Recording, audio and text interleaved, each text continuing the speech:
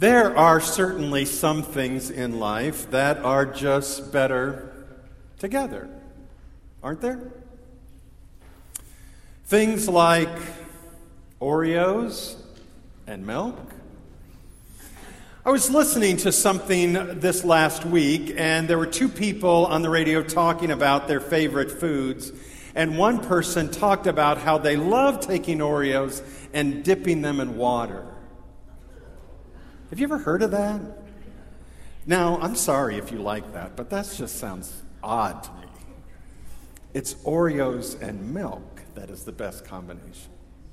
Or things that go together, peanut butter and jelly.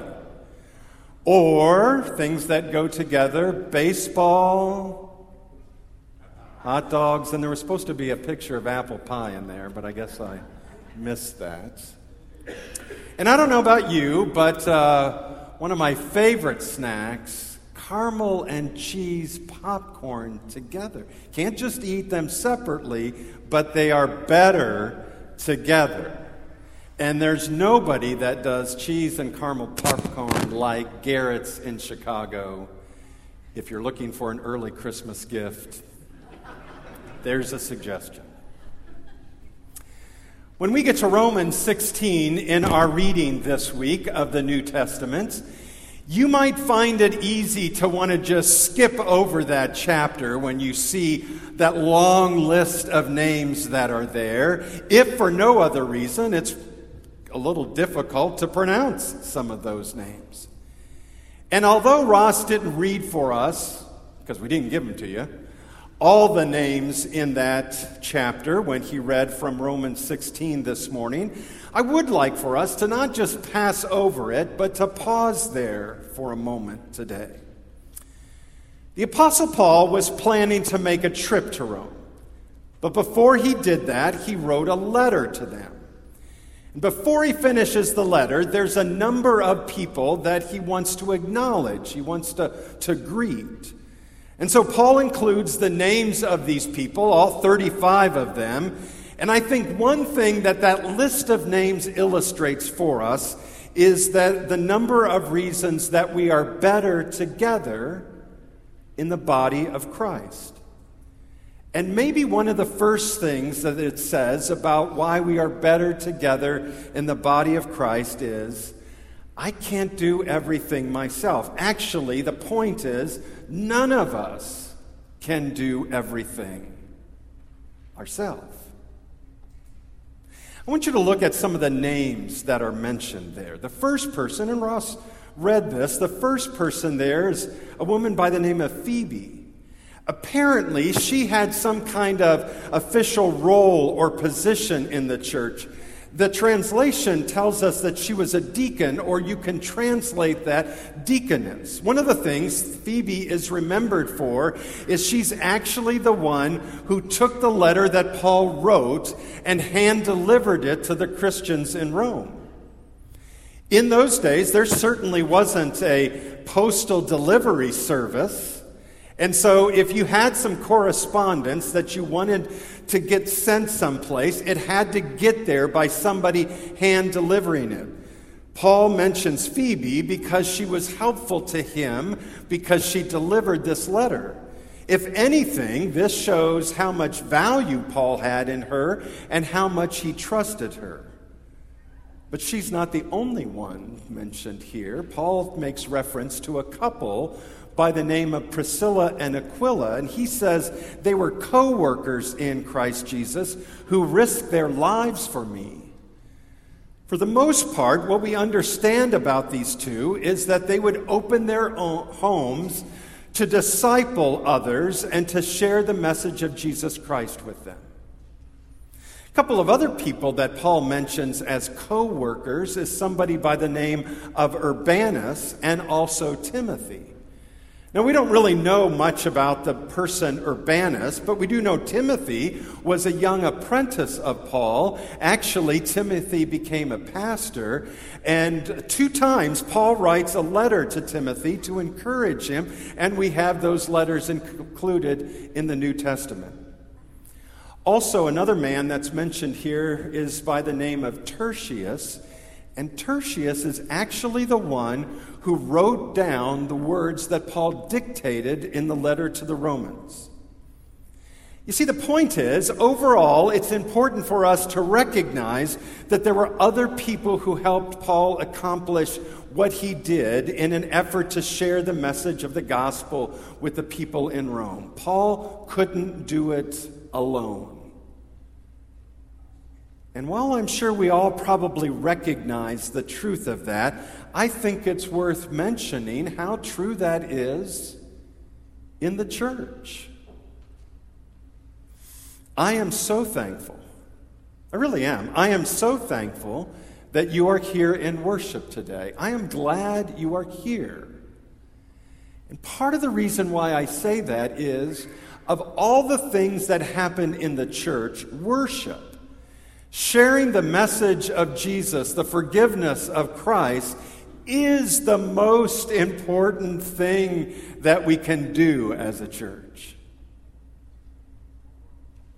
But it's not the only thing we do. We know there's a lot of other things that the church does as well. In fact, today, at our 10 o'clock worship service, we are going to recognize and install some newly elected leaders in our congregation, and I am thankful for those leaders. The church needs leaders. But the church also benefits from people doing a variety of other things that help carry out the mission of the church. And I'm not just saying this morning in an effort to try to recruit more volunteers for things. Certainly we need more people involved in the mission, but I do want to simply make the point that the church, the body of Christ, everyone is needed. Everyone has something to offer. Everyone plays a role in carrying out the mission. Everyone has gifts, albeit different gifts, but we all have gifts that contribute towards what the Lord has called us to do. Why? Because we're better together. And no one person can do everything. But every person can do something. Why are we better together? Because no one can do everything. But I would also say that one of the other reasons we are better together is because everyone has significance. If you look at the names that are in the second section on the outline, if you follow the outline, or the names, same ones, listed on the screen in front of you, there are a lot of names. And there's no way that I can make reference to all of these names. If I did, we'd be here a lot longer than any of us anticipated. But I do think that there are a few names there worth highlighting. You probably know that in that day and time, it was a very male-dominated culture and society. And it's in light of that, I think there's a couple things worth noting here. For instance, I already mentioned the couple Priscilla and Aquila, but I want you to notice that in the 7 times this couple is mentioned in the New Testament, almost every time her name is first. And that's the way Paul lists it here in the letter to the Romans. And it's suggested that maybe Priscilla's name came first because Paul recognized that she had a little stronger leadership gifts than Paul may have had. He was recognizing her significance. Look at a few of the other names that are mentioned here. Mary, who worked very hard in the Lord. Also Trophiena and Trophosa, Persis, all women who Paul recognized for the help that they contributed to advancing the message of the gospel. He talks about Rufus and his mother. Here, as Paul is honoring each one of them because of their significance, everyone has significance. I just mentioned Rufus, but this is not the first time Rufus is mentioned in the New Testament. Actually, we are introduced to that name in the Gospels. You remember the occasion when Jesus was carrying the cross on Good Friday through the streets of Jerusalem on the way to Golgotha. The Gospel writer Mark tells us a certain man from Cyrene, Simon, the father of Alexander and Rufus, was passing by on his way from the country, and they forced Simon to carry the cross. Now, we have no reason to believe that at that particular time yet, that Simon was a believer in Jesus. But I suspect, after carrying that heavy wooden cross to Golgotha, after watching Jesus be nailed to that cross, after watching Jesus die on that cross, after watching Jesus come back to life from death, I suspect Simon became a man of faith. And what do you think he did in his home with his sons Alexander and Rufus? Simon and his wife shared that faith. And here Paul mentions, in the last chapter of Romans, Rufus, chosen in the Lord, and his mother. Everyone has significance. One other person I want to mention in this section is someone that I referred to earlier, Tertius. Very little is known about this man other than the fact that he was actually the one who wrote down the words here in Romans that Paul dictated. Tertius was Paul's scribe. But do you realize that the name Tertius actually means third, as in somebody is first, second, third? It's believed that this man was previously a slave before he became a follower of Jesus. And in those days, it was not uncommon for slaves to not be given names, but rather numbers. Instead, they were often identified in their families by number. Why? Because slaves were not seen as significant. But Paul mentions Tertius here because he knows otherwise. Here, this former slave is the very one writing down the words that Paul is dictating to the Romans, inspired by the Holy Spirit. Talk about somebody who had significance. Everyone has significance. But you and I know that sometimes in life, we don't always feel that way. It's easy for us to feel like we don't matter. It's easy for us to let a critical comment that somebody says or posts on social media to affect how we think about ourselves. It's easy to look around and feel like nobody else has any problems or trouble in their life. And yet, there isn't a person among us who doesn't struggle in one way or another in life. But whatever it is that you might be going through in your life doesn't take away from the significance that you have to God. In fact, when you were baptized, God placed His name on you, and He put His Holy Spirit inside of you. Talk about being significant. You are a created, redeemed, saved, forgiven, loved child of God. You are significant. Why are we better together? Because no one can do everything themselves. And because everyone has significance. And because others around us help us stay focused in life. I think staying focused on the truth of God's Word and the promise of Jesus in our life is why Paul ends his letter to the Romans the way that he does. As he closes out his letter, he says a word of warning about people who cause divisions and who put obstacles in front of us in our faith. Well, you know, it's because that happens, it's because obstacles can come in the way of our faith that we come together to worship. It's because of some of the things that happen in our life that we come together to study God's Word. It's because of some of those obstacles and divisions that can happen that we come together, even in small groups, to pray for one another, care for one another, lift one another up. Why? Because others help us stay focused against error.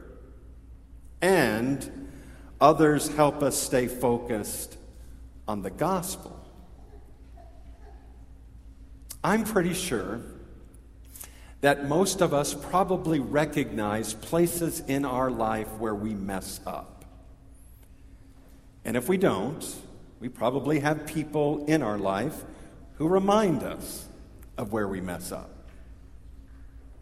My guess is, though, that many of us spend far too much time focusing on where we mess up and fail.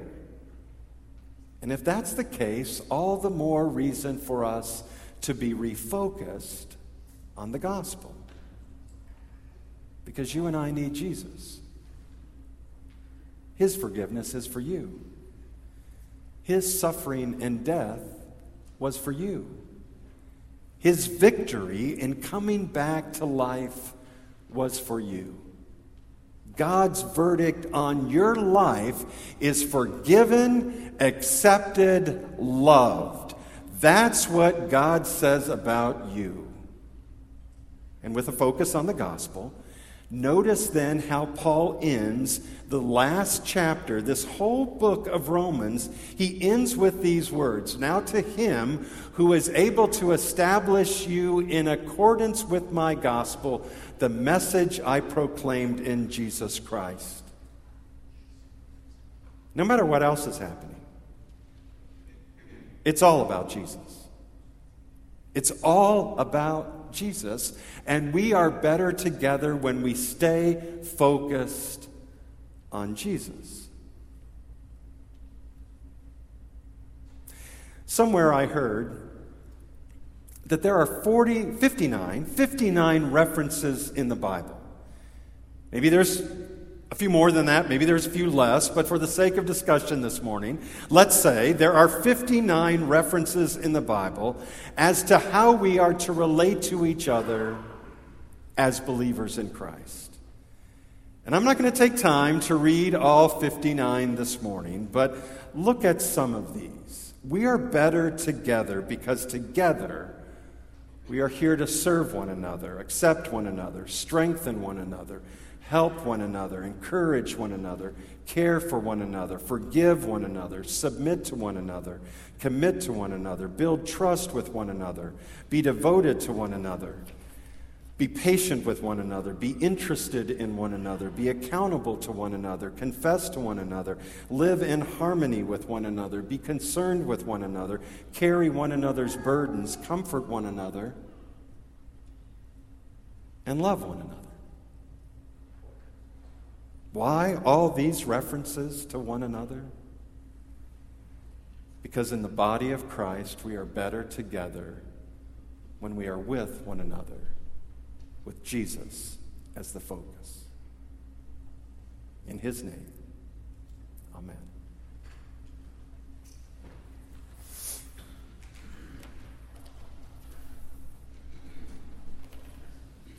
Together with one another, let us stand and confess our faith.